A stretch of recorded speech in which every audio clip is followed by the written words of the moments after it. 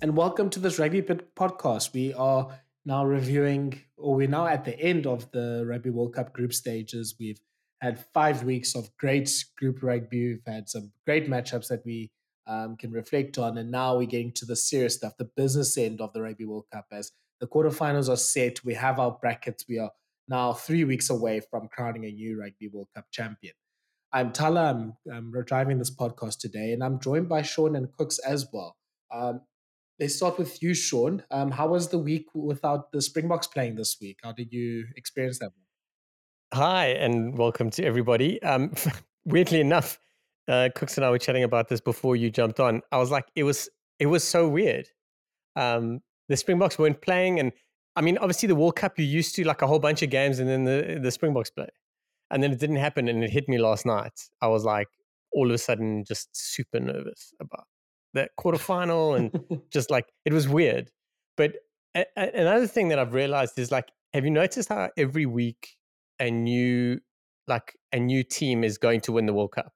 So it all depends on who wins the biggest, or who if like for instance this weekend South Africa didn't play, but now everyone's like, nope, it's Ireland, it's France, stuff like that. So I think there's a lot of that bias running around. But as you said, it's the business end, so it all happens this week. It's do or die, eh? Yeah, we can certainly look forward to at least a lot of those questions being answered by the end of the week. I can't, I can't wait, and I'm also not looking forward to hearing all those agendas after that. Cooks, how was the week off for you? Week was good. I went home, see the parents, but probably when the Springboks aren't playing, you gotta listen to other bullshit takes. Sick and tired of people trying to convince me that Ireland's gonna lose to Scotland, and that's all I listened to the whole week. It's like it was the bane of my existence, and people were like, no, but Ireland could go out because Scotland, you never know. I'm like, oh, like all of a sudden Scotland's gonna be Ireland. So that's not how my week was spent. Filtering to that, but then obviously some good rugby in the weekend, and it was weird having.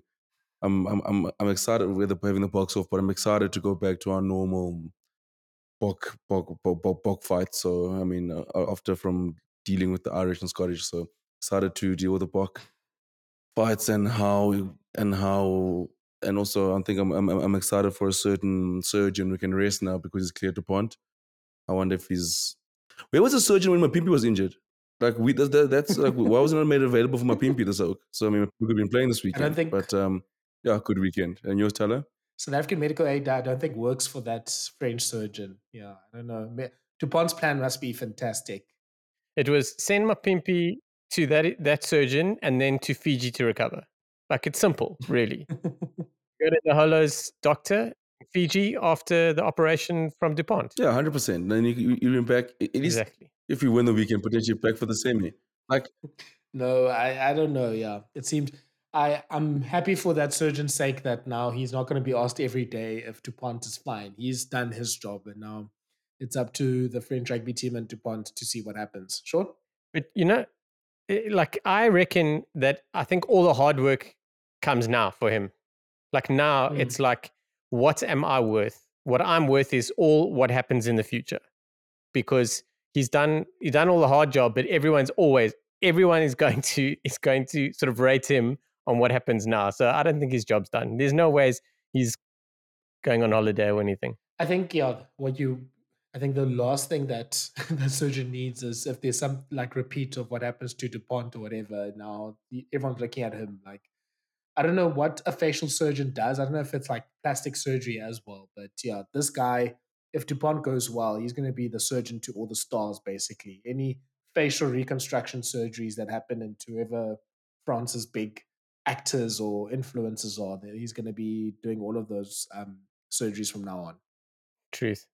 Okay, so let's get into the rugby for the weekend. And I think we can only start one place, and that was the game of the weekend, the last pool match of the whole Rugby World Cup, and this finally brought probably the first real surprise result in the Rugby World Cup, or at least big shock victory, and that was Portugal beating Fiji 24 points to 23. Now, this game had absolutely everything. It continued like just Pool C, just delivering absolutely entertaining and crazy games, and Portugal.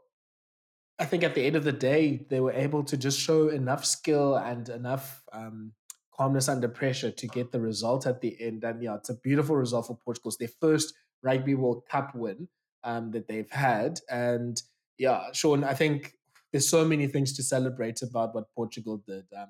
As we obviously, I'm sure people follow Francisco Isaac on Twitter. You could just see how happy he was after the match. He posted a video about that as well. This is such a big result, I think, not only for Portuguese rugby, but I think for tier 2 rugby going forward. Massive in so many ways, especially because of the way Fiji played in the beginning of the tournament, and also just before it, beating England. Fiji, like everyone's picking Fiji to go through to the quarters and all that, and no one is really paying attention to Portugal, more along the lines of how they got to the World Cup and they were pretty competitive, and then they obviously squeezed out that draw. But this game was huge for me. Like, ahead of kickoff, they were interviewing the coach and they're like, so, what are you going to do and how are you going to beat them? And he just flat out said, Georgia showed us a blueprint of how to defend against Fiji and we're going to build on that. And I love it.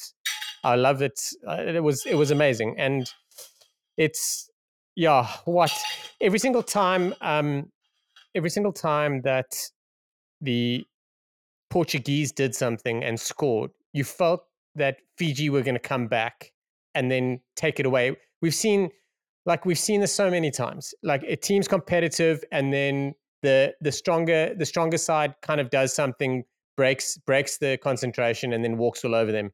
But it didn't happen. The Portuguese believed in themselves the whole way, and I absolutely loved it.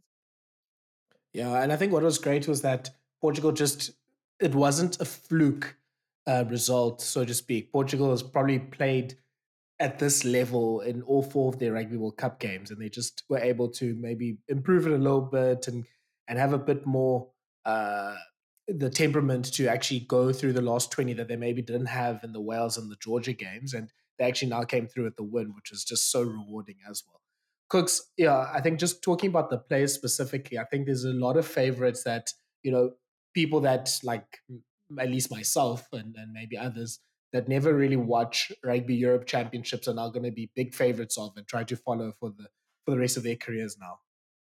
Yeah, it was. Man, it's such a massive result because you're right, Tara. Like, there's guys who are professional gardeners and things like that. You don't know what they do for a living, but guys who rugby is a side hustle, and they still and they come in here and they're beating a side like Fiji. I think, man, it was amazing. I thought when Fiji made it 23-17, I kind of felt deflated because I was like, man, I really wanted Portugal to actually win the game and for Fiji to go through, but the tries they scored and the rugby that they scored, I mean, they played was incredible to watch. I think, Thala, we spoke about it 2 weeks ago when you were in the pod about saying how these tier 2 nations, the big thing, some of them is the rugby that they're playing. It's not just old, just scrums, line outs, and they're just like almost parking the bus and just hoping to sort of try to squeak through a result. Like, Portugal was so funny to see in that game, especially in that first half where Fiji was out kicking Portugal. Fiji was kicking a lot more than Portugal.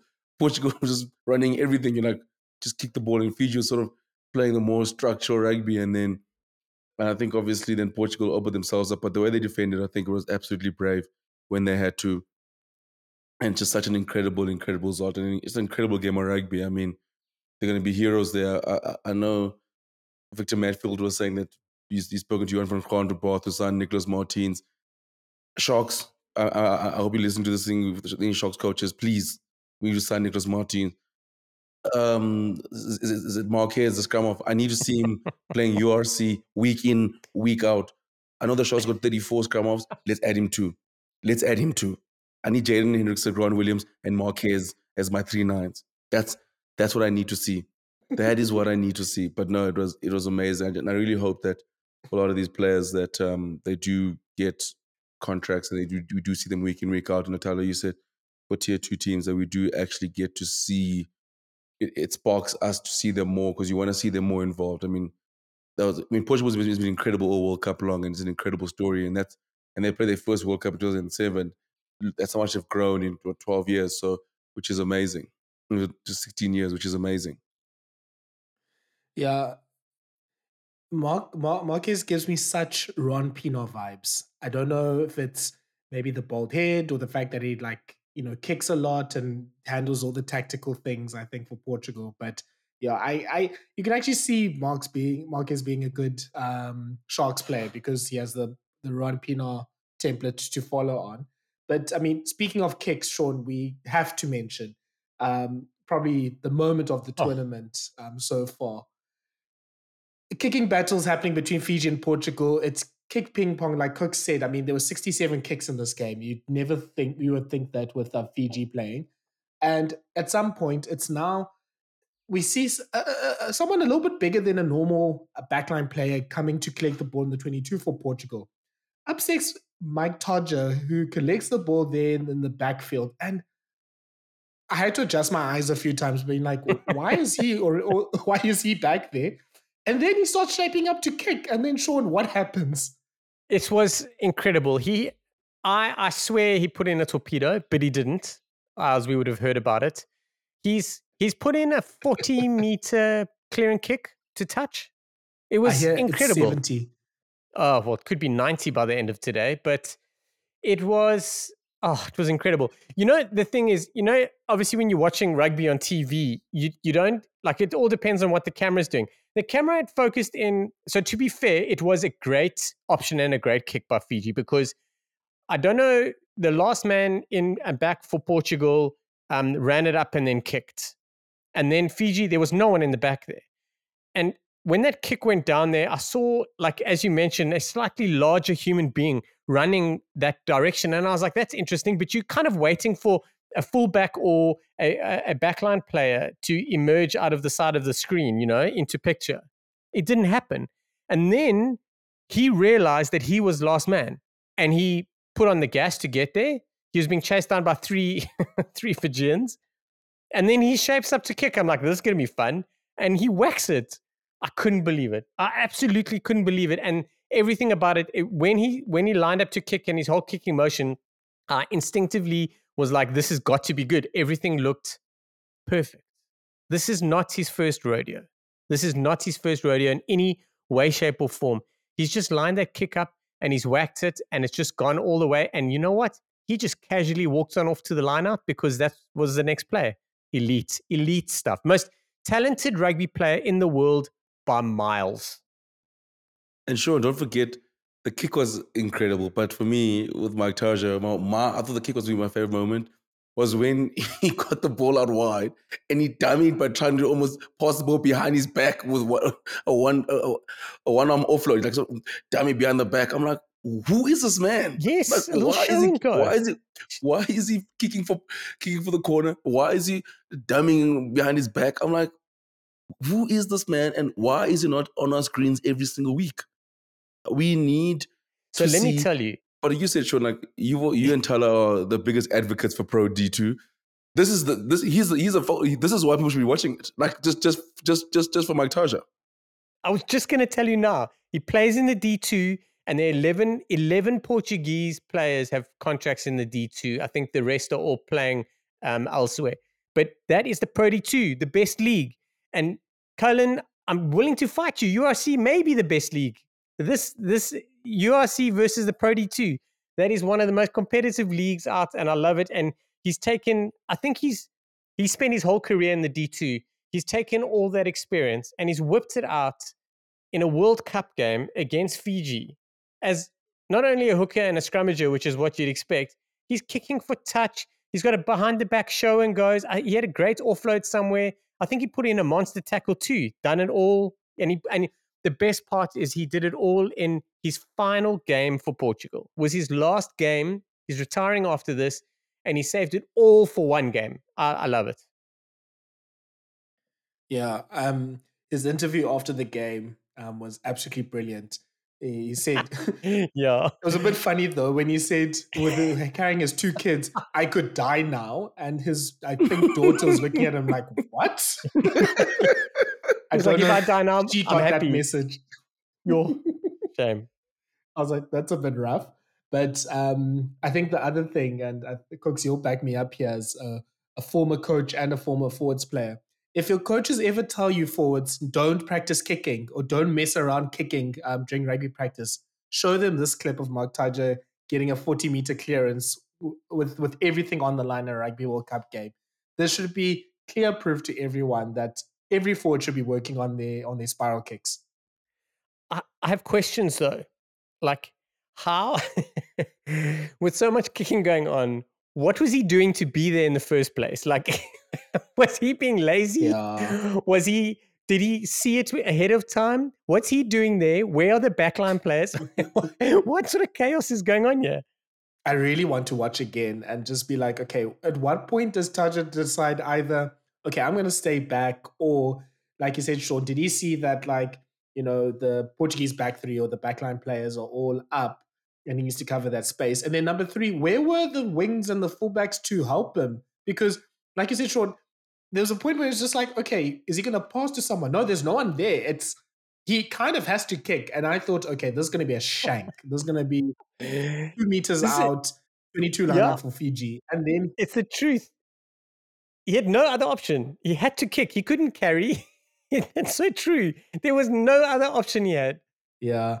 But yeah, so Mike Tadjer, you know what? Supersport, if you're listening to this, Clinton van der Berg, whoever's the bosses there, guys, just one Pro D2 match a week. That's all I'm asking for. Like, get us top 14, you can drop Serie A. We don't really need to watch that. Like, get us the top 14, get us one Pro D2 match a week on Supersport, because clearly this is the chaos league that we've been missing this whole time. Yeah, Kooks, you mentioned the Nicolas Martins story that Victor Matfield was hyping him up for Bath, which is awesome. Like, he reminds me a lot of like, almost like he's just such a good, hardworking type of player. I think he's a bit like, I don't know, like Jacques Boertes, a little bit like Bernard Leroux, like someone that's just hardworking and gets through a lot of work. He will definitely be a player that I think we'll see in the top leagues sooner rather than later. I think he's playing the Pro D2 himself. And then I think the superstar, I guess, that comes out of this Portuguese team is Rafael Storti. Like, this man can finish. Like, anytime he has a little bit of space, he's going to be able to finish that. I think, Shaun, he's in the Stade de France squad, right? Sure. Oof. I'll if you just carry on that, I'll let you know shortly. I totally don't know. Yeah. But yeah, he's clearly someone that needs to be playing regularly, because yeah, he definitely has the talent. And I mean, if you're probably the best finisher in a game that has Sabosi and Ravatomada, you're definitely more than talented enough. And yeah, so this is going to be awesome, because Portugal is a great podcast that Robbie and Will recorded after the Portuguese win. And they're talking about basically that this whole team has pretty much grown up together. They were all in under 20s together.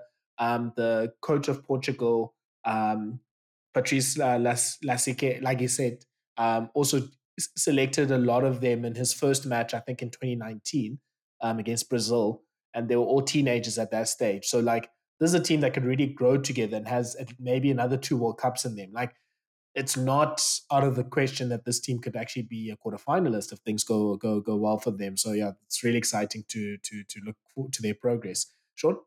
Yeah, so he was actually at Stade Francais for only a season, but he's been at Béziers in the Pro D2 since the beginning of last season. He's played 12 games and scored 10 tries. Pretty much what you'd expect. Not bad at all. Cooks, turning over to the Fijian side, I mean, it's one of those I've won, but at what cost type of situation. So they lose the game. They're the second quarterfinalist to lose 2 games in the pools after France in 2011. They were finalists, to be fair. They have injuries now to Naisalevu. It sounds like there's maybe also a little niggle that kept Radraja out of the game. Tuisova also was subbed off before the end of the game as well. They had an injury early to Maya Navanoa, the lock as well. Like, this is not. It's almost like a worst case scenario here for the Fijians. It almost also seemed like Portugal being a bit more unstructured threw Fiji off. It's almost like they were beaten on their own game. So yeah, like, I was feeling like Fiji was a good bet to get to the semi-finals. I'm not feeling so confident now. I think the big thing, Thala, is I think them against Georgia and Portugal, they Fiji didn't look great. I think maybe is the expectations things. Obviously, them being expected to win. I mean, they do lose one of these games once in the World Cup. I mean, the last World Cup they lost to Uruguay. So if you're a tier 2 side looking to make history, just hope to have Fiji in your pool, because at this rate they're just giving sides historical moments. But I think the injuries are the big one, Tyler. I think that could be what hurts them against England. But because I think game plan wise, I don't think they can play any worse than they played against how they played last night. I think the amount of errors they made, I think a better side would have hurt them properly. I mean, the knock-ons and missed line-outs, and I thought, geez, Fiji's like they sort of, especially in the first half, where they kept giving Portugal opportunities, and Portugal didn't take them. And you almost sitting there like, man, a better side could have been up by, say, 20 odd points. And I thought maybe Portugal might actually have wasted chances in the second half, but they actually could grew better and better as the game went on. And you look at the periods where their chance to score silly knock-ons by the try line. Racking wasn't great, where they lost a few turnovers right by the try line. So I think for Fiji, I definitely, I think England is. I think they're facing a different England side. I think even England will double down on obviously the way they've been playing, the less attractive rugby they're going on, and they'll probably look at the way Georgia and Portugal sort of defended them and sort of forcing them into a situation where it's like where they're almost forcing Fiji to play. And I think that's what England will try to do. And sort of, I know Fiji's a lot more structural now. They're kicking a lot well, but I think also what's going to help Fiji tell is Potutu was dreadful yesterday. They're saying dreadful. If he plays like that, England could hurt Fiji. But yeah, I think the last 2 weekends have not been good for Fiji, and I think the biggest thing now is getting guys back involved. Or my other theory is Fiji is trying to do their utmost best to have the underdog tag again. I think they tried to take a leaf out of the Springboks the Springbok notebook and just like, we don't want to be favorites, we like to be underdogs. So either that, or if that's the plan, then they've done it very, very well. A few injuries here and there, but I do feel like, Tyler, like I think Fiji, I genuinely think they cannot play any worse than they played yesterday. And I think if everyone is fit, I think they still give England a run. I still think they can beat England, but yeah, hopefully they find a way to find that Fiji who they were that first 2 weeks of the World Cup. Very interesting that you mentioned. I kind of slipped my mind at how many chances Portugal actually did have in that first half. It was crazy. I just kept looking at watching the game and just thinking they really have to start capitalizing soon, because as we know, like, they're probably not going to be able to hold on the full 80. How wrong was I? But it's interesting, like Nike Levu, who is injured, I honestly thought that he stayed on because Fiji were probably in doubt of losing that game and not making the quarters. Just the way of how he went down and everything, and them strapping him up, I have a funny feeling that he basically, I think that he just pushed himself, because that was like, you've got to be in it to make the quarterfinals. We won't even be here next week. So it will be interesting to see what happens in that injury report. But yeah, Portugal were amazing now that I think back and realizes that opening half an hour was wild. Yeah, the best 3-3 at halftime game you'll probably watch was that. Yeah, I think it will. I mean, we'll reflect on the group stages, but that's probably a good pick for game of the tournament. Okay, so let's go through the other games. We'll go next to the England versus Samoa game. In England sneaking that one, 18 points to 17. Really good start. England had a pretty good start with leading 8-0. Samoa came back, probably playing the game that we thought they would play throughout the tournament, and they actually started to come back there. And then Samoa's a bit unlucky. England also just was able to come back and to deliver the skill to win it. But Shaun, I think pretty much everyone is talking about the the Samoa try that wasn't near the end. And yeah, I think you can take us through that because there's been a lot of misinformation on Twitter, which is probably a normal day on Twitter. But yeah, there's been a lot of, I think, misinformed opinions about what happened there with that try that was disallowed. Yeah.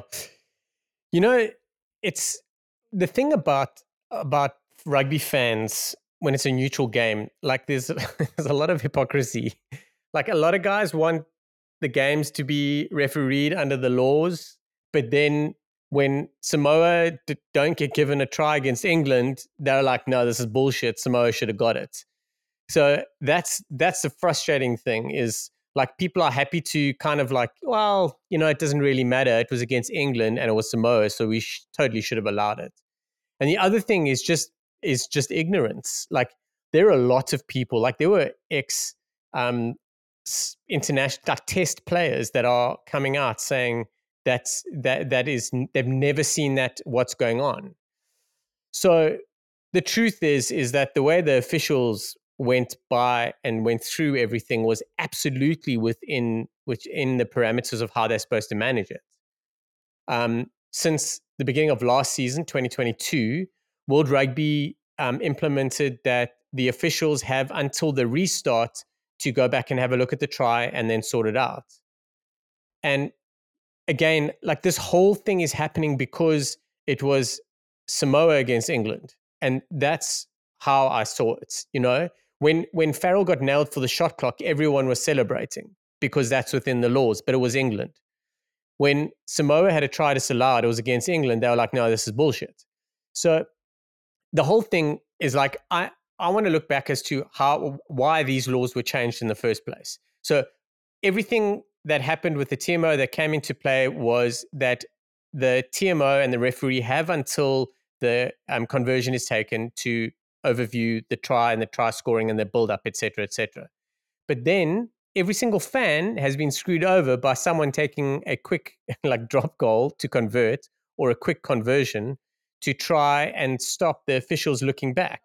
So World Rugby went and said, cool, in the interest of speeding up the game and all that, you guys go ahead and play your game, convert it and everything. It gives the TMO enough time. I'm sure they worked out how many seconds like it generally takes. I mean, it's over a minute. We know that.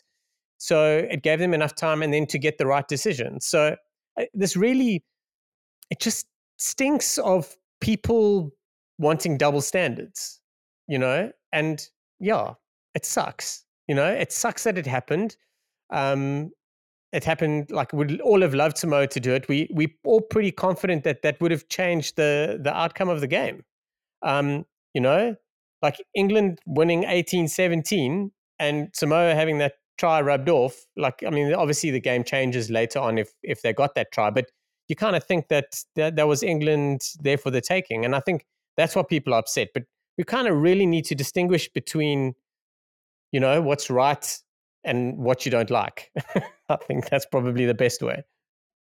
No, I think you nailed it there, Shaun. And especially if people watch football, there was a big controversy in the Liverpool-Tottenham game last week. And the issue there was because the game was kicked off and there was a wrong decision made by VAR, then VAR couldn't overturn that decision once the play continued. And then obviously there's a error there because there was a goal that was incorrectly disallowed.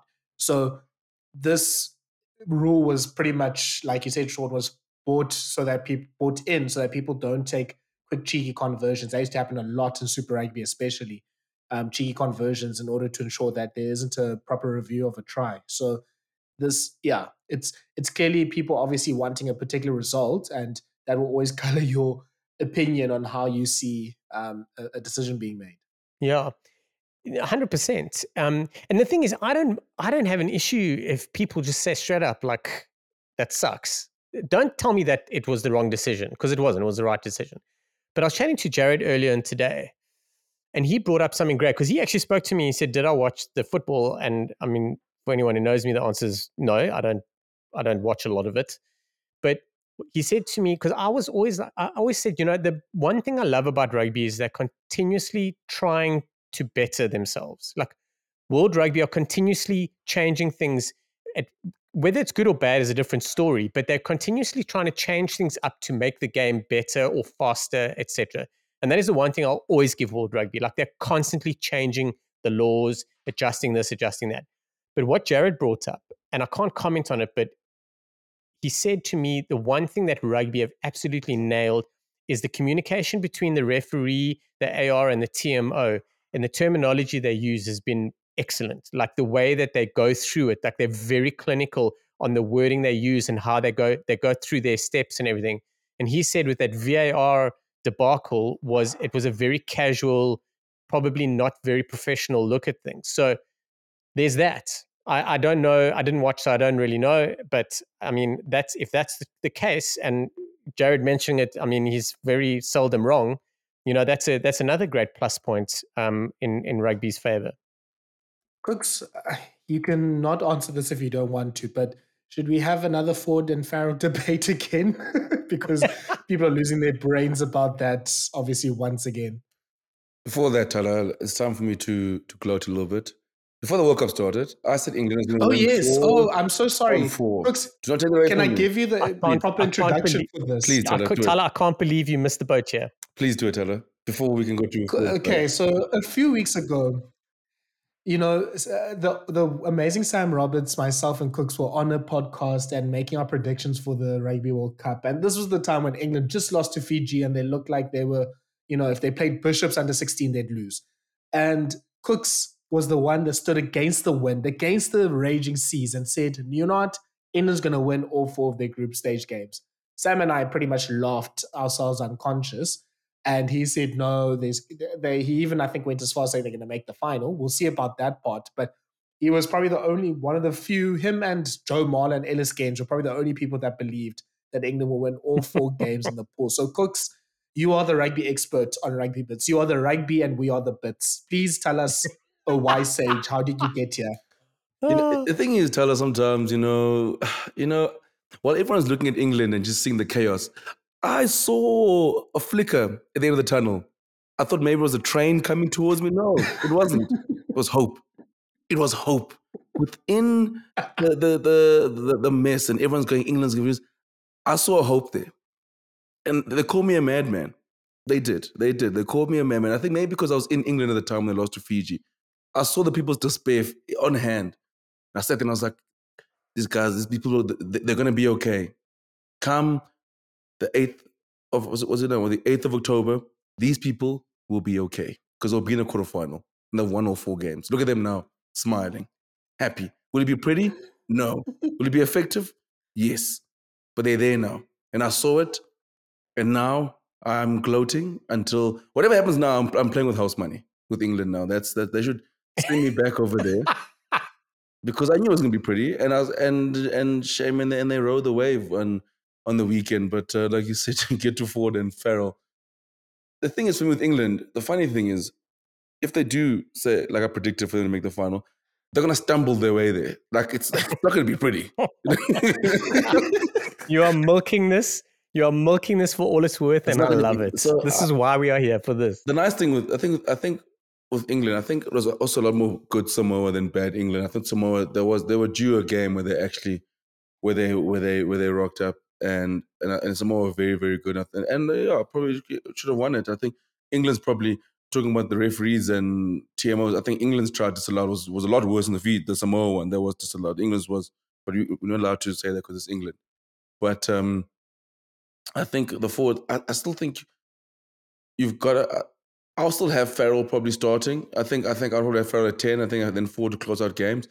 I know Ford obviously has been incredible to him, but I think Borthwick sort of this week also shifted away from the normal playing he's had and the rugby he's been playing. So I think I wouldn't be surprised if he goes to Farrell at 10 and Ford at the bench and he goes back to the boring old rugby that's worked for him so far. I think he got excited because they scored all their tries of the tournament against Chile, and then he thought he could try to score more. And I was like, no, Steve Borthwick. Steve Borthwick didn't understand my plan that I sent him an email. Like, there's no need for us to be flashy. Just get 4 wins and let's get out of here. But then he tried to do too much. But now he's going to go back to plan A. And all I'm saying is, guys, if England get to the final, you will not hear the end of it from me. I will be gloating for literally. I want to be the Ben Smith of gloaters. For 4 years, you'll be sick of me. I'll just. If this is everything that I say. yeah, see, Kooks, there's no, I just want to like underline that statement you made, like underline and bold it. It is 100% Farrell starts at 10 or Ford starts at 10. There's no both of them being on the pitch. Like if there's an injury and you need to make a plan, you can. But one is 10 and one is 23. There's no ways that England go back to this Ford Farrell 10 12 if they're serious. And it worked in the past, but it's not working now. And what I feel happens is England are missing that Tuilagi or that Lawrence grunt at 12. Farrell doesn't have it. Farrell's distributing. He's not carrying as much as he should. And I agree, but I'm slightly biased because I'm a massive Owen Farrell fan. But Owen Farrell's got to start for me. And it's tough on Ford. But Farrell, his passes and the way he plays and everything is incredible. But it's really hard to differentiate between the two at the moment because Ford is really much in form. The other thing that I want to pick a fight about is that double movement was definitely a double movement for me. Funny thing, when Jared and I were chatting earlier, he agreed with you. He was like, that was definitely a try.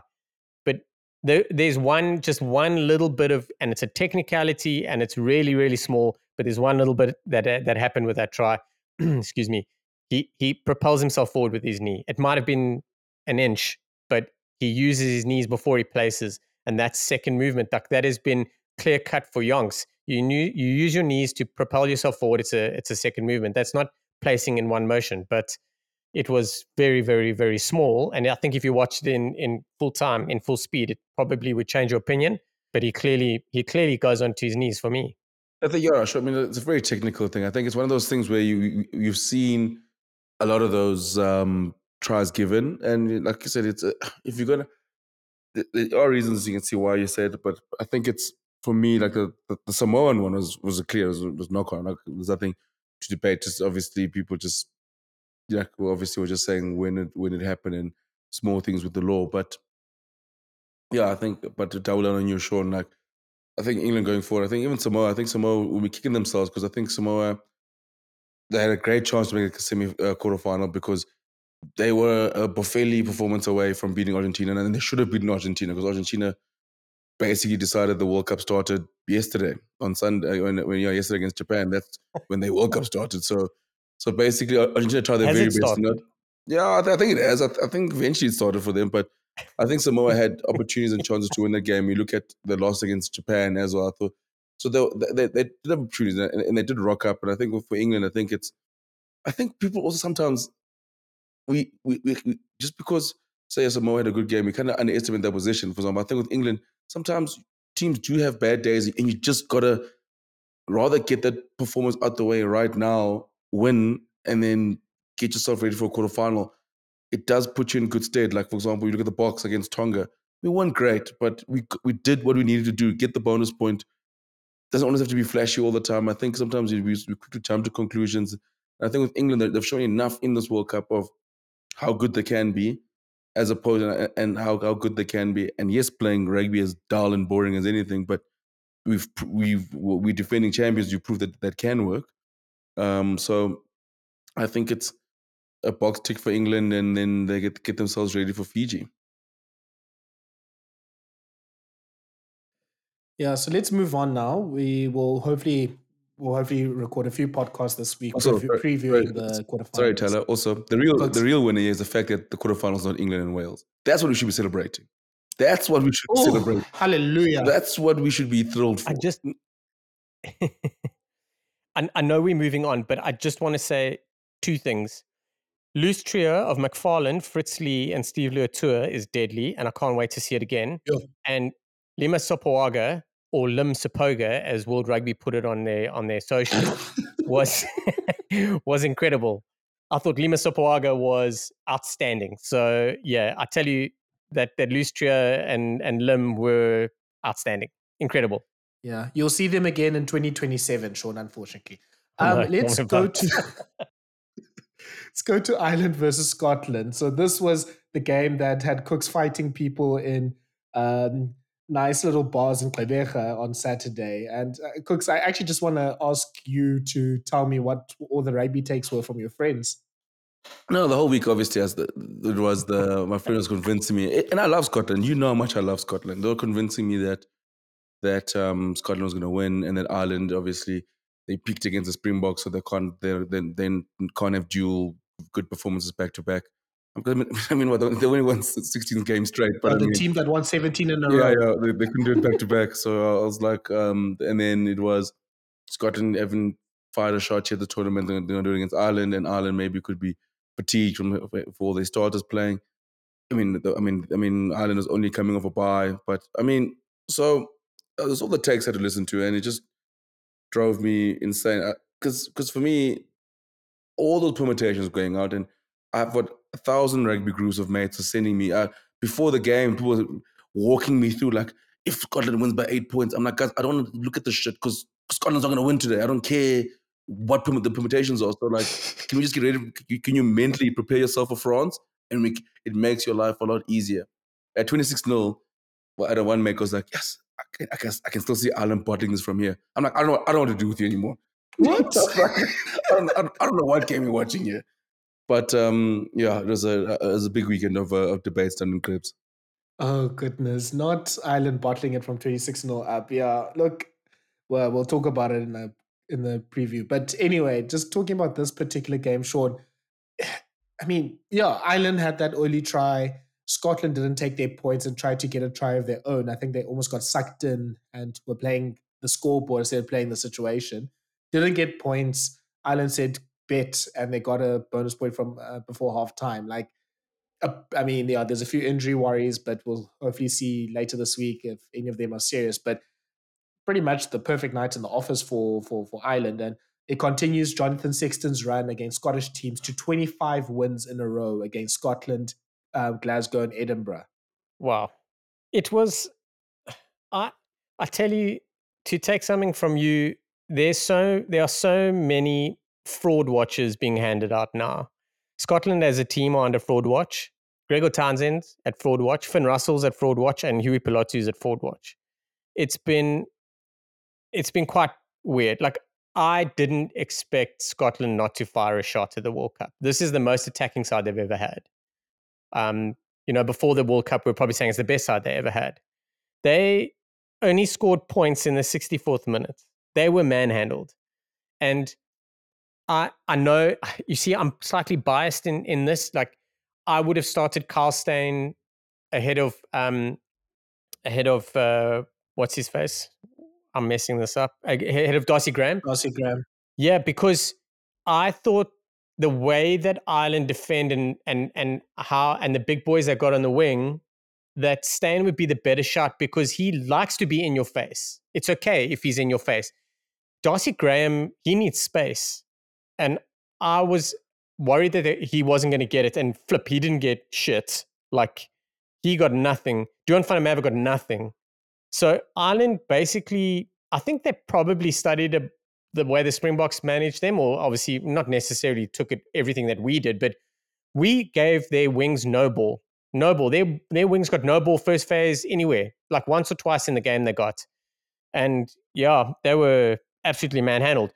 Very interesting. Jameson Gibson Park's cooking at the moment, but he had to go onto the wing. Gary Ringrose went onto the wing at one stage. I think Ireland have found their next fly half quite comfortably in Jack Crowley.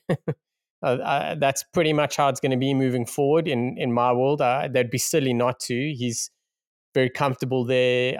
He's got a great foundation to work with. He's got a great platform with all the players in the squad at the moment. So it looks like he's going to be like the guy moving forward. But yeah, Scotland, yes, imagine.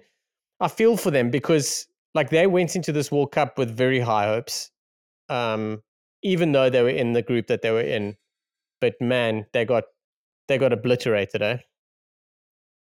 Yeah, and I think what sort of frustrates me as a rugby fan, I'm sure it frustrates Scottish fans, is they didn't really throw a punch. Maybe the first half in the South Africa game, they were obviously very competitive. Not one. They didn't throw one punch.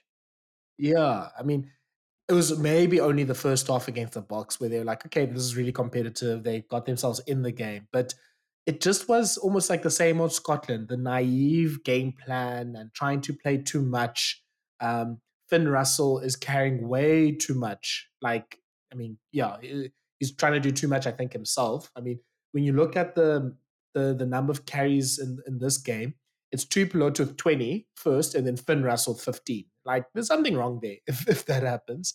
And the kicking, I mean, they only kicked 17 times in the game on Saturday. That's way too little. And they did the same thing as the Box as well. So it's just those little naive things. And yeah, like you said, there's maybe a few fraud watch awards that we can throw out there. And I think the big question and the big concern from at least the Gregor Townsend point of view is, I mean, unless it's France who pretty much gets sucked into trying to play open rugby against Scotland, and that puts them under more pressure.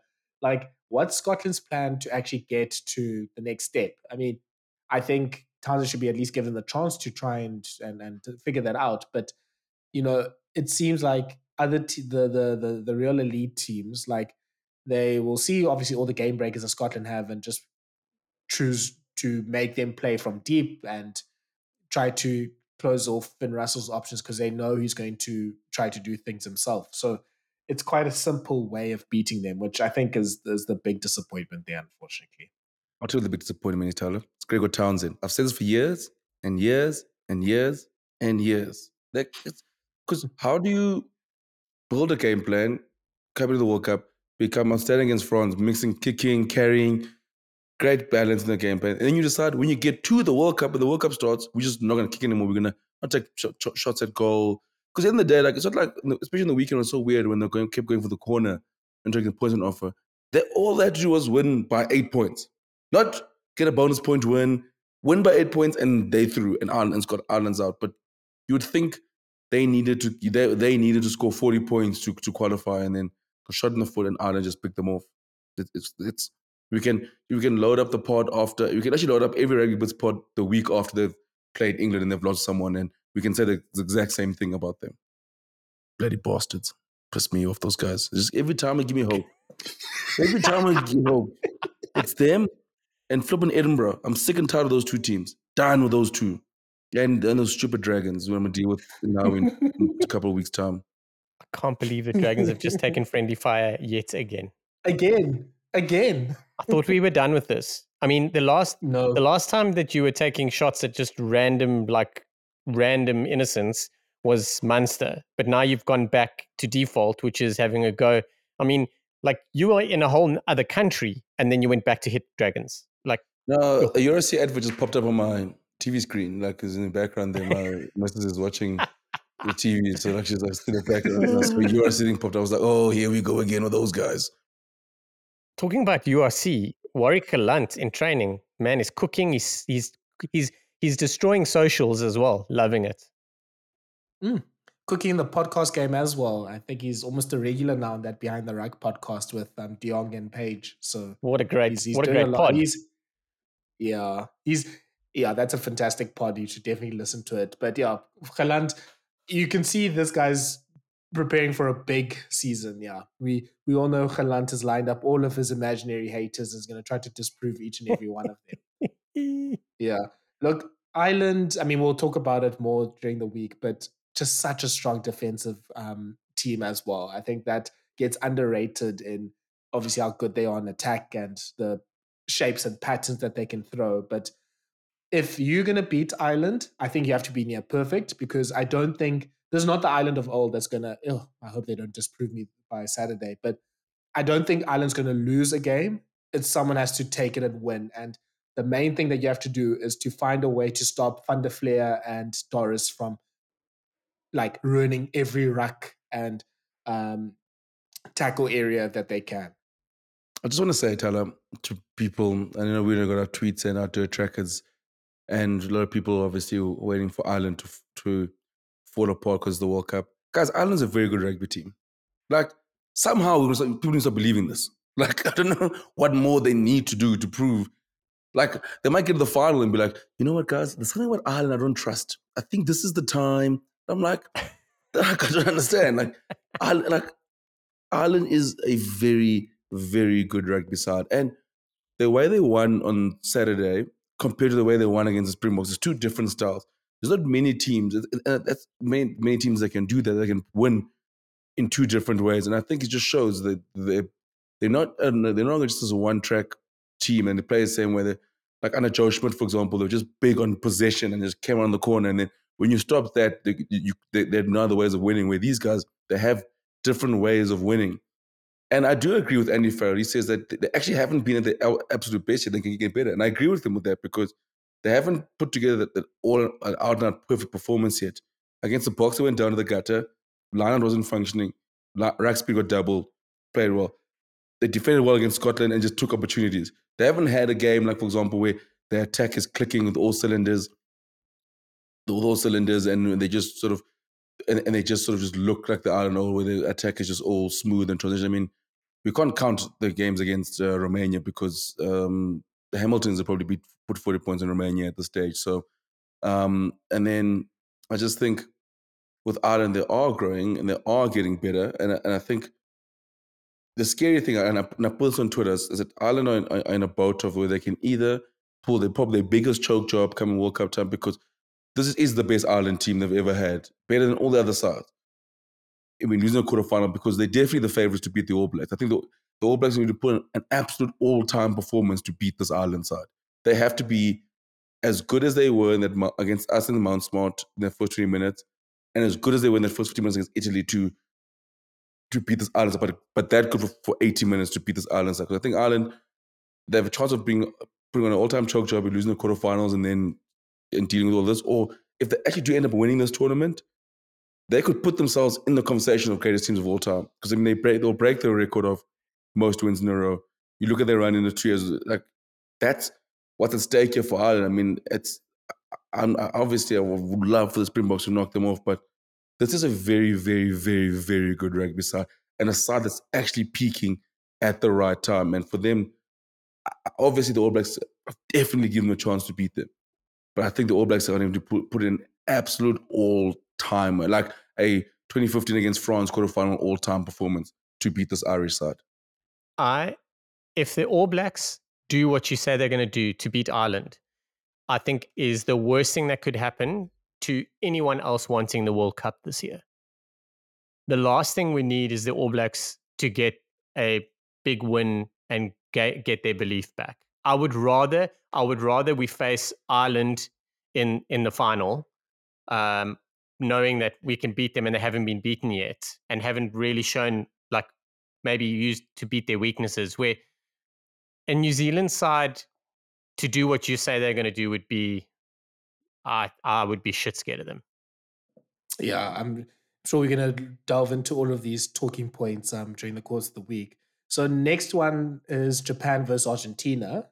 Actually made a mistake, should have been the second one we talked about because this was also an entertaining game of the weekend. And it was a great ding-dong battle between the two sides. It was effectively an elimination game with both teams level on points, and it was whoever won the game would go through.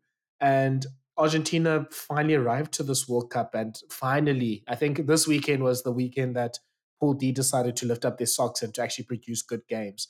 But yeah, great performances from Mateo Carreras, Santi Chugabaras with his great try at the start. The try from the Japanese lock, Fakatava, was ridiculous. And yeah, there's just I think it was just a great game that showcased the attacking talents of both teams.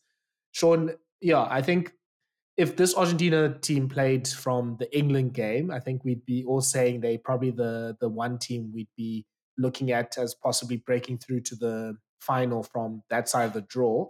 But at least they arrived at some stage. Yeah, and I want to apologize because in the weekend preview, I said Japan were just basically going to be shit. And they were in with the shot for a long way. Just leave the previews to the experts, okay? Let the experts do the previews, okay? Come on now. Yeah, if only you had warned me, mate. So, yeah, there were some great tries. That was the one thing, like there were tries. It was a tight game. It was basically a knockout game. Well, it was a knockout game and there were tries Mateo Carreras is he's a machine. Chocobares, I quite like him, and I love him at 12. I know he's played 13 a bit, but what I didn't realize is what an absolute beast he is. That guy's not afraid of a gym session. Him and Jesse must be like tight.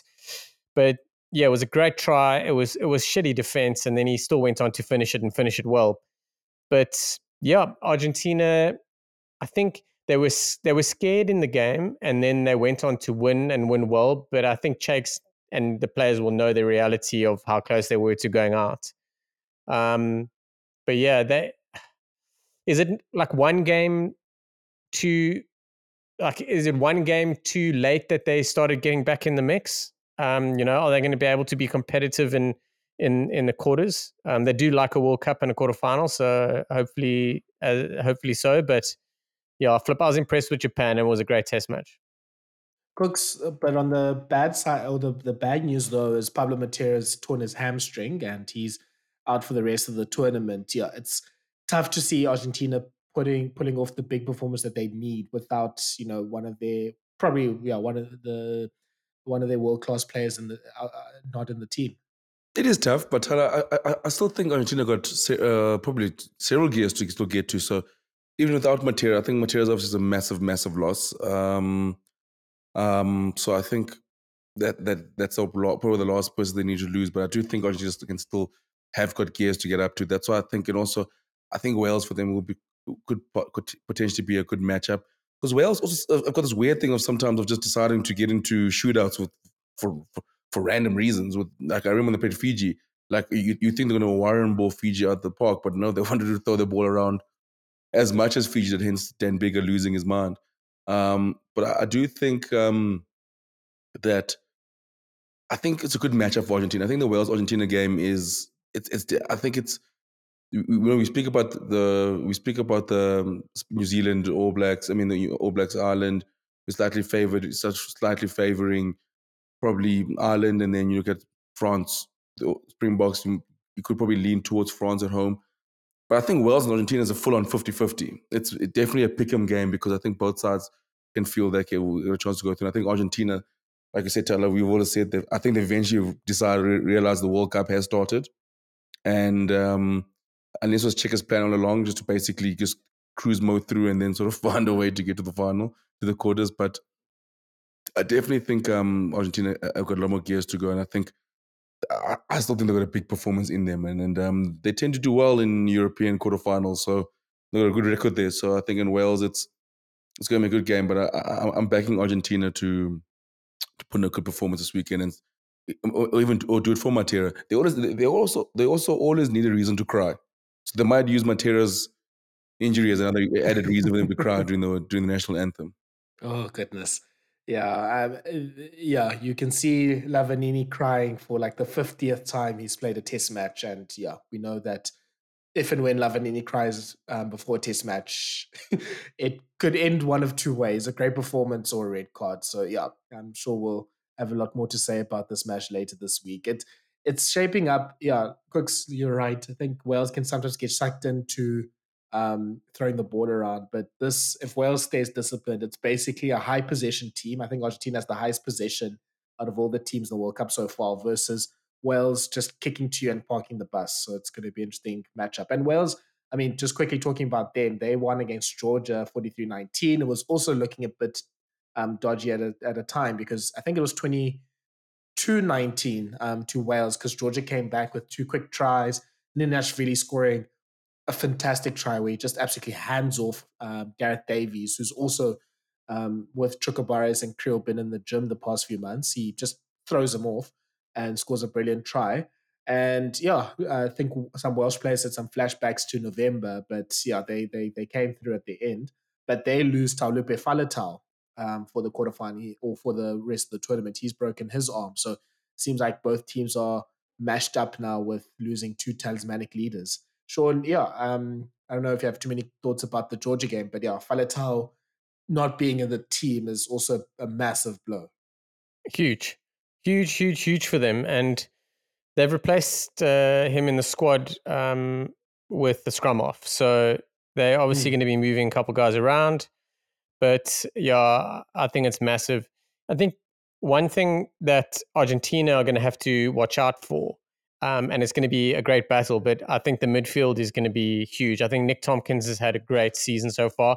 Got great video of him downing a pint after the game. But yeah, he's been really, really good at 12, and he's been linking and connecting really well with George North. You kind of take your eyes off Tompkins because North is there, and then he's still got a very strong carry in him. He does amazing post contact work for a little guy. So yeah, the other is Liam Williams. I'm loving him at the moment. He's cooking, and he doesn't give a shit about anyone. It looks like he just wants to jawl, and if you're in my way, screw you. Yeah, big games to look forward to on the weekend. Let's move to the to the Pool A side of the draw. I mean, Pool A has basically played all their games on Thursdays and Fridays, so I think people just forget about them by the time the weekend is over. But we started the weekend with New Zealand beating Uruguay 73 points to nil, with probably one of the best try assists you'll see from Damien McKenzie, tapping that ball in for Will Jordan. And then France beats Italy 60 points to 7, and shows that maybe New Zealand shouldn't be rated too much from that performance against Italy. And maybe they're just in a really bad moment right now. But I think we can talk about these two teams together. Kooks, I'll start with you. I don't think there's too much we can learn from this game, apart from France is definitely locked in, and Luku and Jalibert can at least do a job at 9 and 10. But those two teams are very much locked and loaded for the quarterfinals. Yeah, I think both those sides. I think barring the little scare Uruguay gave France in the second game, they've been locked in. I mean, the All Blacks. I mean, it's been business as normal since them losing to France, and France the same as well. I think nothing changed much. Nothing changed much for them in the last 2 weekends. I mean, one thing the All Blacks, I must commend them. My mates and I were speaking about this. The All Blacks don't give these minnow sides any sniff of a chance. I mean, they bury these. Like it's rare for them to lose, to get upset. Like maybe like for us, we lost to Japan, or like Australia. They've lost. They'll lose like a Fiji assignment, a Fiji assignment. I get. Whereas the All Blacks will bury you and shame. I mean, Italy and Uruguay have felt the wrath of that, and I think with France and the All Blacks, I think it was business as usual. So yeah, I think it's going to be exciting to see them play in a weekend, because obviously Pool A has been Thursday and Friday, which is the only time you should actually have tests on a Thursday, is during a World Cup, not during a rugby championship when people are only expecting to watch international rugby that weekend. That's when you have games on a Thursday, because we have a full weekend of rugby games, not when there's 2 games a weekend in this tournament and you decide they want on Thursday. That's why right now the Wallabies are at home and other teams are carrying on playing in a World Cup. Case closed. That's all I want to say about that. Can we actually talk about how Wallabies gamed the system perfectly? Because you're only you're only asked to leave your hotel in the World Cup when you are officially out of the tournament. So Australia actually gamed this perfectly, because the likes of Namibia and Chile had to leave last week when their games ended. Australia's games ended also last week, but they could stay a week because they were still, in inverted commas, in contention of still making it into the quarterfinals. So I hope they had the best week. I mean, I think, Shaun, we were trying to set out the itinerary for the week. I hope they had the best week, seeing all the sights and sounds of France, like wine tour, like drank so much wine, had so much fun, invited their families and friends and everything, because I'm sure even the Wallabies were supporting Fiji and just didn't want to play a game this week and, have to be coached by Eddie Jones and his rugby league friends for another week. Like, Australia actually did this well. Like, if you want to have the best experience in the World Cup, have the last game off and just make sure you're still in contention so you can actually have a free week in France without having to worry about coming back to training. Like, they did this perfectly. I think other teams should follow suit. I agree 100%. But what would have been stressful for them is how close they were to actually making the quarterfinals. I mean, it's the hope that kills you, right? I mean, they would have had a chilled week. They would have packed their bags. They would have made plans to have a braai on like Wednesday or Thursday when they get home, meet up with family or whatever, And there they are watching the game last night. Were they watching it? I don't know. I bet you a couple weren't. Watching the game last night, kind of like half on their phone waiting to cancel plans because they're staying in France for an extra week. I mean, there was a real chance that Fiji were going to get knocked out of the quarterfinals. Yeah, that WhatsApp group must have been going crazy when people realized, oh, there's actually a chance that Fiji might blow this. Yeah, Kooks has definitely put that curse out from the start of that Thursday match to Australia. Shaun, yeah, I think especially with France, like we'll obviously talk a lot about them during the course of the week because they're facing the Springboks on Sunday. But I think what impressed me the most about France in that performance was, they knew Italy would try to, come back and obviously give a lot more effort than they did the last week. And they knew also that they didn't have the best match against Italy in the Six Nations earlier this year, but they were so almost businesslike in just putting them away. Like, they sort of saw what trying of like all the talk about Italy and maybe Italy could sneak through and whatever, and they just said no, that's not happening. And I think the likes of Aldrit and Olivon and Jalibe had a good game. Peno, guys, we need to talk about Peno. He's on an attacking tear right now. I think there's an argument that he's probably a front runner for player of the tournament so far. Like, he's been fantastic. But yeah, I was just so impressed by how businesslike France was in putting Italy away. Yeah, both France and New Zealand, it's very much been like stepping stones after the opening game because they knew they weren't really, in inverted commas, going to be tested. Obviously, Italy wanted to test them, but they've really gone and decimated the opposition. France it was what you said. It was just business as usual. They were like, we have a plan today and we will execute it. There's a lot of guys there that are also like we've forced their way into the starting lineup. Bill Barry is one of them. Looks like he's the starting wing now. I don't see Villiers starting ahead of him right now, but I mean, either one starts, it's dangerous. But yeah, I expected France and the All Blacks to really like put the hammer down just to be competitive for the quarterfinals because there was that discussion of them coming in undercooked. And I think both of them really expected Italy to put up more of a fight. For me, Italy, like Scotland, had their best World Cup side in years. And they also didn't fire a shot.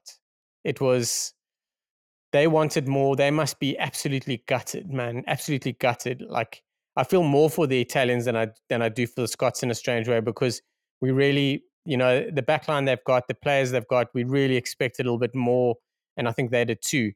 Credit to France and to the All Blacks for when they saw that Italy weren't at the races, that they didn't get sucked into the bullshit. They just really just stuck it to them, Yeah, that's very true. And then finally, Shaun, Tonga beats Romania 45 points to 24. It's good to also see Romania actually, perform a little bit, but Tonga has played well. Man of the match, George Moala played well. And yeah, I think, Shaun, you have some feelings about only seeing George Moala for one game in this World Cup. Well, his suspension was bullshit. I thought it was too long. But flip, man, he cooked. Tonga have a midfield. They have midfield options of Peter Aki, George Moala, and Malachi Fekitoa. Like, let's just think about that for a second. And I've been watching George Moala when he's been playing in France recently, and I've been absolutely loving it. He switches between 12 and 13 a lot. Malachi Fekitoa did it quite a lot. He did it actually for Munster just recently. And Peter Aki's also played at 13 a little bit, but they are, I don't know how much longer they have in international rugby, and I don't know how many games Tonga have in the future, but they are they're out of this world. And George Moala, I'm just so glad that he got a World Cup game. I'm so glad that he was included in the squad. I mean, let's be honest, like that's amazing. Like, for them to keep him in the squad, knowing that he's only going to be able to play one game. And I think that's awesome. It's an amazing gesture from like the coaches and the players and just everyone just having him there. He must have been chomping at the bit, and for him to come out and play that way, I think it's perfect. Big fan, and yeah, they are. He's a great player, but other players, Big Ben Tameafuna. I mean, he went on a little bit of a charge. He's had an amazing tournament. William Havili has, for someone who's probably, I think he's predominantly a fullback. I must be honest, I haven't watched a lot, but I've heard that he's predominantly a fullback. He's played really well. And then obviously Celeste Piazza, the artist formerly known as Charles, has been dominating too. He's been world class. This backline is just heat. So yeah, I just hope we get to see more of them. Yeah. Also, Patrick Pellegrini. I mean, he plays for, I think, Coventry in the championship, and that try that he scored against the Springboks was that individual chip and chase for himself was fantastic. So he's hopefully got himself also into the world stage. Tonga's also the team that scored the most points against South Africa and Ireland in this World Cup so far, not Scotland or the opposite teams as well, which is a very interesting stat. Yeah, just oh man, I'm just bummed. Like, I'm bummed that we're not going to see more of them. And the same as Fiji, the same as Samoa. Like, we just want to watch the guys play more. Portugal, everyone, like, these guys are here at top stage. They've all put their hand up. Even Namibia put their hand up. Like, and that's the thing. And everyone's talking about it, but how are we going to make more of it? Also, it not related to this game, but hats off to Rugby Europe, which is essentially the governing body of the Tier 2 Six Nations. This morning, they pushed out a tweet saying, "What would you like to change in World Rugby?" I thought it was brilliant, excuse me, well-timed, especially after Portugal's win.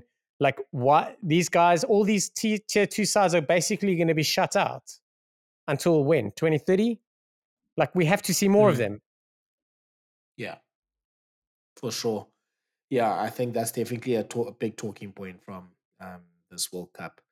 Okay, so I think that is all the games from this week. We're going to, I think now in this part of the podcast program, spend some time on just reflecting on the group stages, some best and worst moments, best and worst teams, and all that sort of nice stuff. Kooks, let's start on the positives. I think let's start with game of the tournament. I mean, the Fiji Portugal one will be, I think, high in many people's lists. But yeah, what other games stood out for you? I think obviously, Fiji, Portugal, Georgia. I think those are massive games, amazing games to watch. Japan, Argentina was a good game. We're treated this weekend to some really good games. But I think for me, I'm gonna go Ireland, South Africa. Number one versus number two, absolutely bruising battle. Felt like a final. It was just like I think whole of the rugby world looking contrasting styles, just an epic game. And I think you look back as you get two sides who are ranked 1 and 2 drawn in a group together. That's what you want to see. I think the game lived up to the billing, and I think it's. Like you get. Games like, for example, like Fiji Wales. Also, the opening weekend that was an absolute treat as well. But when you get the two best sides in the world who are ranked 1 and 2, and they actually live up to expectations, and then some. Not even a high scoring game, just pure quality of rugby, physicality, brutal, with such great pieces of individual skill and brilliance there as well. So that for me, it's hard to look past that. Any other games you want to add there, Shaun? I can't add, but number one, Springboks Ireland. Number two, probably last night's game, Portugal Fiji, and number three would be Wales Fiji. For me, the three standout games of the tournament so far. Yeah, I would push for Georgia Portugal being in that top three somewhere. I think that was a fantastic game, and it was just very high quality. Obviously, the stakes were quite high. It's two teams that know each other really well. It was awesome that they had this platform to play a good game. But it looks like Pool C really did deliver, because pretty much all of their games were competitive until near the end, and they were all games of like really good rugby in most parts. I think the only game that was a bit of a blowout was Wales against Australia, funny enough. So yeah, I think pool of the tournament goes to Pool C. It was really pool chaos for most of that for most of that time. Sean, let's go to, I don't know if there's particular moments or things that happened during the group stage that stood out for you. Let's see, yeah, what things stand out for you from the last few weeks. Oh man, I've totally hit a blank. Um, I think a couple of moments that really stood out for me was England against Argentina. Just from where England were to where they're going was a big moment, and like dovetailing on that would be how Argentina didn't seize the day. They had an opportunity there and they just didn't come. So that was a big moment, and I think it'll be a big moment in the tournament moving forward. One of the others was Fiji, and like the amazing ups and downs they've had this tournament. Wales and Australia were incredible games, and their last two games were a little bit shaky. Another one would be Scotland and Italy, for what we just mentioned earlier. They just didn't take a shot, and it's gonna burn players. It's gonna burn them. It's gonna burn them and give them sleepless nights, because we literally all expected way more from them, and I'd hate to know what they expected and how they're feeling about it. The other nice moment is probably Wales and how they've just casually gone about their business. They were under pressure against against Fiji in that opening game and managed to squeeze out a win fortuitously. But yeah, then just a couple players, like mostly for me has been a bunch of tier 2 players and like guys that have really just put their hand up, guys that are in conversations to be in the team of the tournament for the pool stages. Like, I mean, who would have thought of a tier 2 side having a player that realistically and without any real banter can be playing and named in the side of the tournament for the pool stages. So yeah, there's been that. I hope I didn't take on too much there, but yeah, it's been great and I've loved it. And so far, the World Cup has lived up to what we expected. Like, we expected it to be the most competitive, but we also expected it to be one of the best. And we've been surprised with some results for and against tier 1 sides and for and against tier 2 sides. Yeah, and I think that there's been a few standout moments there that you listed there, Sean. Yeah, I think also just seeing, I think this has been, even though some of the results haven't maybe been great, I think it's shown what this World Cup it feels like it's the first World Cup where tier 2 teams are playing like there isn't too many years of a gap, if you can put it like that, between the tier 1 and the tier 2 teams. It's like the tier 2 teams are also applying, like, two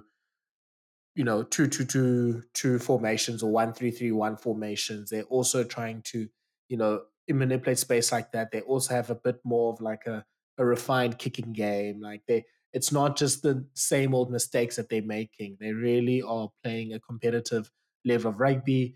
I mean, apart from, I guess Namibia and I guess Romania, most of the players in each of the squads are professional rugby players that play week in, week out.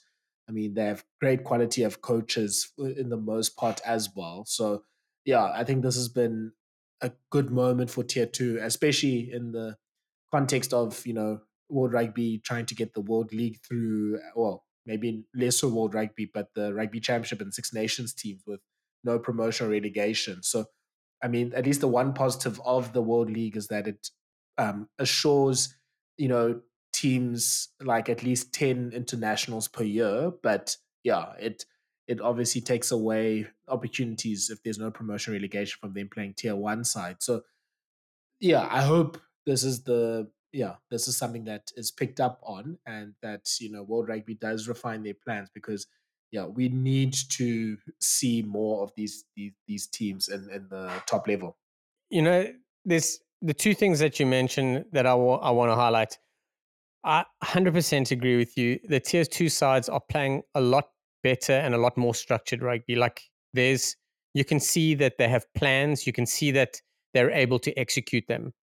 And the other thing, and I don't know this for fact, but I feel this, is I feel like a majority and way more than usual of the tier 2 sides are going deeper against tier 1 sides. They're going a lot longer in the game. They're keeping guys out for 20, 30 minutes, or they're making the game competitive for 20, 30 minutes. We didn't see that in the past.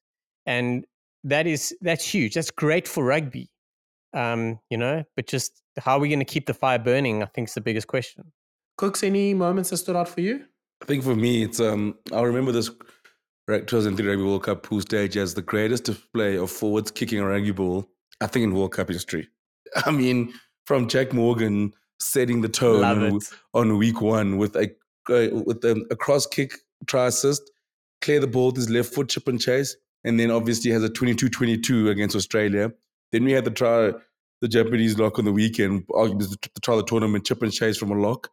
It's incredible. Then obviously you got the hero Mike Tadjer, but there were so many forwards that kicked rugby ball during this World Cup. It was one of my favorite things, and I'm here for it. And I do understand, obviously, Mike Tadjer, the greatest kick, but Jack Morgan, this is after Dan Biggers basically berated the Welsh team for not sticking to structure. What does my man do, the captain of the team, in the second half? He kicks a cross kick try. Kick pass and gets assist. I was like, you're just doing Dan Biggers. No, it's not his team anymore. Jack Morgan is the captain. But I think, forward kicking rugby ball. Obviously, our hero, what's his name? Casper from Namibia, saying your Masa P. That was after the hottest day in the world. Oh, yeah, after the hottest day in the world. Not in France in the start of the World Cup. But yeah, I think those were my sort of two. And besides, obviously, all the rugby stuff. I think, but those were my standout moments. Guys, can I tell you a very quick story about Casper? What's it? Casper Viviers, I think. So we were watching. I was actually at that game, the Italy Namibia game. It was awesome. It was such a great vibe. Like lots of. I think what's cool is also seeing all the African fans of rugby all come to this game because obviously it was one of the more affordable ones. So it's like fans from obviously South Africa, Namibia, Botswana, Kenya, all there, which is cool. Zimbabwe as well. So we were on the side that the Namibian players were warming up, and obviously I was with a group of friends, our wives as well. The guys obviously watch rugby, the wives maybe not so much, and so people obviously I've got this podcast, so people are asking me, okay, what's going on here? So you see the Namibian players jog up there, they're starting to warm up, and you see this man, Mr. Viviers, and you're like, okay, some of the things that Viviers is doing, like the burpees and, the squats and, running in the ladder and all that sort of those sort of warm-ups, he's not doing it in the same enthusiasm as maybe the other players are doing it. And there was a few comments, from the people who were watching with my friends, and it was like, why is he is he a professional rugby player? What's going on here? Is he okay? Because he doesn't look like he's even surviving this warm up. Never mind what he's going to do on the field as well. So we already had a taste of what Casper could do in the warm up, and we're a bit worried that he was going to come onto the field. He then does come onto the field. Italy was attacking where we were behind the poles. The one Italy try literally happens because Casper did not bend down. Obviously, when you're defending your line, the 2-3 forwards next to the ruck are pretty much on their knees for pick up and goes. Casper is straight up. He is straight up. He doesn't want to. He's not even trying to bend his waist. Never mind his knee. And the Italy guy basically just scores near his feet, and he just basically just throws his hands up. And I'm like, dude, this was your fault. I don't know who else you're trying to blame here. And then, the moment where he dropped the P wanted to fold. He called the fold early. Was he calling the fold? You know what, Kooks, you're probably right. You're probably right. He's like, sorry, I've got nothing to do. He's better defending on wide. That's what he says. That's my channel. So put me out wide. Do you know what the thing is, Thala? there's not a single listener on here that has played club rugby that cannot picture that exact type of person they've played 100%. 100%. I've never identified with a rugby player as much as I identified with Casper Viviers that day. It was this is the brilliant. best. And so he calls, the moment where he did drop the P bomb, I think it was either Capozzo or Odugo that was attacking like him out wide. I don't know why he was that wide in the first place. Because he was too And- tired to walk inside. That's why. We know what happened. We've played with these guys. He gets absolutely torched by whichever Italian outside back, professional rugby player, superstar athlete is running against him, drops the P bomb. Again, I've never identified with a rugby player as much as I've identified with them. Only to find out because a friend of mine, but a friend of a friend, he was in Windhoek High School. He played rugby to a decent level himself. He was saying that, no, this guy's like a professional hunter or something like that. Like that's his day job. So he's obviously not really playing rugby week to week. And he's obviously a senior statesman that got into the squad to give some prop depth. But yeah, Casper Viviers, he's the hero of the World Cup for me, clearly. But you know the best part? Like I see this happening and I'm just relating back to my days. Like when you say that he was standing outside and he just got burned by Ange and he's like swearing at it, you know that he's swearing at someone going, why the hell were you not here? Why am I standing here? And why are you not here? Because like his whole job, he's that guy, you know that guy when you're playing cricket that can't catch for shit? Like you try and hide him away in the field. I think that's what his job was. I think he was just like, I just want to get the hell away from everybody. Yeah, and it was a hot day. So no, Kooks, you're right. Casper, yeah, he earned his money that day. Legend. Kooks, I don't know if you have any other like moments that stood out, but I think one that stood out from a South African point of view. I mean, look, I don't think the vibes have been as nice with the Springboks as they've been in this World Cup. Like, it seems like all of them love each other. Like, they were great with like when Skalk Brits was visiting. Like, there's so many nice, sweet moments where you can see like these like 30 odd guys genuinely like spending time with each other. But Kooks, you probably will appreciate this moment a little bit more than others. But when Lukhanyo comes in to the squad and returns and he sees Siya Kolisi, he says, hey, Mas. And yeah, I'm not sure how to translate that to get the meaning for English people, but it's pretty much a rude word to call someone. And it's very hard to translate, but like in Xhosa... Is he testicles? He's called him testicles. Yeah, try to go for it. He's basically called him, hey, testicles. Like, that's basically, but that's the true outright definition. But that's how he greets his... That's how he greets his captain. Like, it's like, it reminded me of like, you know, it's like when you're watching, like, you know, when you're watching those movies, like those like Southern American movies and they're like old cowboys reuniting. It's like, you motherfucker, good to see you, brother. They're the most harshest swear words to each other. You're like, keep us. That's what it reminded me of. That is sensational. Like, that's a great way of greeting your captain, like just calling him basically testicles. Hey, my sendok. Has not seen this man for months. They've been separated by continents and like sea and land and air. And that's the first thing he says to him when he sees him. Like, absolutely brilliant moment and a brilliant moment in and like you said, Thala, as well. And like what you tweeted is whoever was Siya Kolisi's roommate, yeah, it's time to move out. Yeah, you're done. You've got to Lukhanyo's there now. Also, could you please discuss SA Rugby Magazine calling Lukhanyo lucky? Like, what is that? like Lucky's back. I'm like, what the fuck is Lucky? Like, why is he lucky now? No one's ever called him that. Like, this looks so look. I'm like, okay, Lucky's back. I was like, what is going on here? Just giving people nicknames. Yeah, that was also definitely one of those, like, if someone's been calling him Lucky, it's probably like, you know, in primary school when like a white Afrikaans or white coach maybe sees a name, is like, I'm not gonna try. It's Lucky seems like it's the closest one that works here. No, 100%. But also, I do think last moment for me that reminds me. I think there's no one or a player or thing that probably got more slander than the Checkers 60-60 Bok jersey, that away one. That one just got ripped apart week in, week out. And it felt like we were playing this jersey all the time as well. Yo, there's nothing that caused more controversy than and then also we played in another.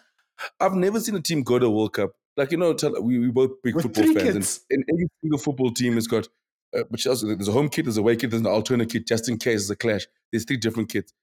The Wallabies, for example, have got 1 jersey. We somehow have got 2 away jerseys. It was unbelievable. So I'm like, is that going to be also available for purchase since we have 3 kits now?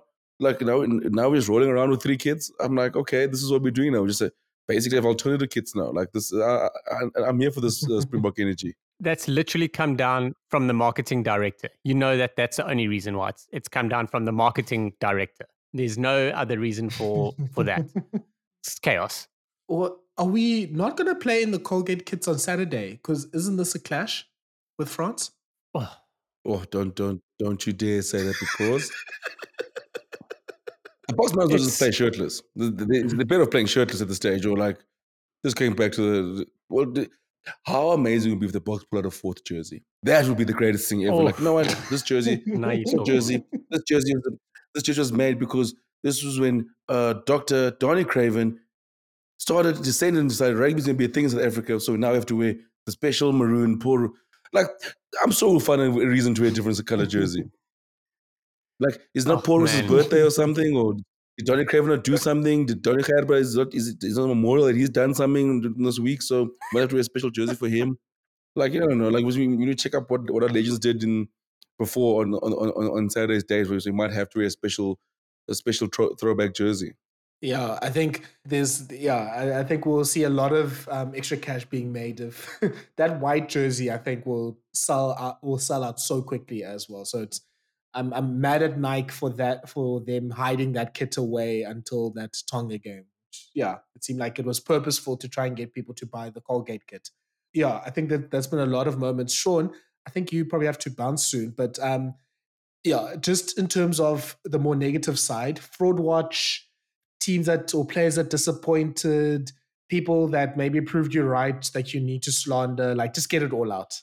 I hit fraud watch earlier. Yeah, a lot of a lot of guys just didn't really put their hand up, but probably the biggest fraud watch for Scotland would have to be maybe, I'd say, Gregor Townsend and maybe Huey Pilatu, because the wingers being put on fraud watch and the fly off is a little bit tough when the game plan maybe, or when they've been absolutely blown out the water. Yeah, I don't know. Like, Eddie Jones is on fraud watch. There's probably no doubt about it. He's it burns me, because I'm a massive fan. He's definitely on fraud watch. I honestly, I don't see him being able to move, like get out of this contract and move somewhere else and sort of regain his credibility. Like, to fix the shit that he's created, he has to stay with Australia and fix it. Like, win a Lions tour and like maybe go and win the World Cup next time around. Like, he's gone and said that he's very unhappy with the results, but very happy with what they've accomplished as a team. Awesome. The only way you're going to fix that is by, in the next 4 years, winning yourself a Bledisloe Cup, winning yourself a Lions Tour, and winning yourself a World Cup. Like, that's it. Fraud watch and anything else that... Gee, Shaun, a Bledisloe Cup. You do know Ian Foster's done with the All Blacks after this, right? Like, since you're saying Scott Robinson's coming in. Yeah. Scott Robinson, there's a fail. New Zealand have banned him from going to watch them play. What? You're joking with me. That is unbelievable. Oh man, it's chaos. There's been a lot of shit good, but yeah, off the top of my head, I think Scotland probably the biggest disappointment, and my Alan Gobisi 10-12 combo. Oh, shame. Yeah, World Rugby social media on Fraud Watch. Obviously we've seen all the media, the copyright strikes, and that we pretty much have no highlights or anything that we can see on the World Cup up until like 6 days later sometimes. So like, yeah, that's been a complete dog show. And ruining the one moment, or at least one of the few moments in the 4-year cycle where your sport is near the forefront of everyone's minds. Like, well done, World Rugby. Um, Bill Beaumont getting booed by the French crowd was so hilarious, actually. Like, I didn't even know he even had like ops in France as well. Yeah, so I'm not sure. I don't think he'll get any re-elections anytime soon. Yeah, Kooks, any other fraud watchers you want to add to this? Georgia, unfortunately. I know Yeah, I think. shame. I mean, listen. If you wanna kick a fuss about getting in the Six Nations, let's at least beat Portugal. Like, you know what I mean. It is come up with a win. I think. I think with Georgia, I think they could have been faulted for peaking too soon, but I think for Georgia it was a tough World Cup for them. I think, yeah, obviously not beating Portugal, and then you look at. I know they were good against. I know they were good against Fiji, but it's a game I thought would win. I thought Georgia probably could even stolen one against Wales or Australia. I think that would be their target. So Georgia was, I think, that's definitely a big fraud watch for them as a team. I think obviously Eddie Jones, that says it all. Um, I just genuinely can't wait for George, the press conference when Eddie Jones and the team gets back, because the press conference he had leaving there, calling them, calling everybody negative, like just how negative they are. Now it's going to be, I don't know what he's going to say now to Gave the yourself exact same meeting. gave yourself uppercuts, mate. Yeah, yeah, exactly. So I don't know what he's going to say, but yeah, but I think Georgia's big one. I think Scotland, obviously, we spoke about it. Them are basically not throwing a punch. But yeah, and Italy. But I think Georgia as well. I think you definitely got to add them in the mix. But yeah, and then yeah, we'll see now the real fraudsters come out now. Come the playoff stages. Yeah, the streets are calling Finn Russell, Tuipulotu, and Hugh Jones, Elton Yankee, Cyril Forster, and Lionel Mapu. Yeah, but you didn't hear that from me. What Uh, did you I what haven't did said you anything. drop this I haven't week? said anything to defend them. That's the What worst did part. you Thala, what did you drop? You dropped a sensational one this weekend. I mean, I think they're just Glasgow, Harold Forster, and Lionel Mapu. I think I called Hugh Jones, UK passport tiger backs as well. Yes, that's what you did. That was ruthless. The best reply, I can't remember who it was. The best reply was half the people don't know who Tiger Backs is. So I had a good chuckle with that. It's probably Yeah. only the us Cape Town I guys. had a great chuckle. But flip, that was sheesh, man. Oh. Varsity Cup hero Tiger Backs. Like, please put some respect on his name. Yeah, just another very quick fraud watch. Yeah, we there's we have to also just bring it to um let's call it mind games or whatever the case is. Like, yeah, we need to talk about our director of rugby. Like, we can't all be laughing and saying mind games and everything, because he's not really batting high with the mind games right now, because he's supposed to put mind games when he said Ireland have the pressure because they haven't gone through the quarterfinal and Ireland beat them, and then with the Ireland Scotland following thing. Like, what if Rassie that's how he gets his updates? Like, has anyone thought that might be the case? That's the reason why he follows 2 or 3 accounts at a time. He's like, okay, I'm interested in this team or this game. This is how I'm going to get updates about the game. Like, I feel like we're saying everything is mind games. Ian Foster tried with the mind games by saying the game is too slow when their game had just one more minute of ball and play time than our game. I don't know what context Rassie was throwing in the stats from the 1995 Rugby World Cup final. I was a bit lost with that. Eddie Jones tried with mind games as well. Yeah, I think this has not been great World Cup for mind games so far, but we'll see. I'm sure these next 3 weeks, there'll be definitely some mind games and narratives happening as well. Scotland, oh my gosh, Scotland had a disaster class with mind games this week. King Horn said no, we'll end the streak against Ireland. I think Finn Russell and Gregor Townsend also were quite bullish as well. Like, I mean, obviously, you must support your team, but these guys are just batting at a zero average with that at the moment. So, yeah, I think we hopefully will see with Gatland and Jones probably seeing the sunset now. We're hopefully going to see the end to mind games now. Okay. So we are going to have a big week of podcasts. We are at least trying or aiming to pod at least once every day up to the weekend's games. We're going to try to preview and go in depth in the quarterfinals. Maybe we'll pick a team of the tournament. We'll react to the Springboks and all the other teams that have come out. We'll try to give as much content as possible, as much as we can help it. And we're going to make sure that you have more than enough to enjoy probably one of the best weeks in the rugby calendar, which is quarterfinal week. Kooks, Shaun, thank you so much. And yeah, we will see you for the next podcast. Bye. Cheers, guys. Thanks, guys. Cheers, guys.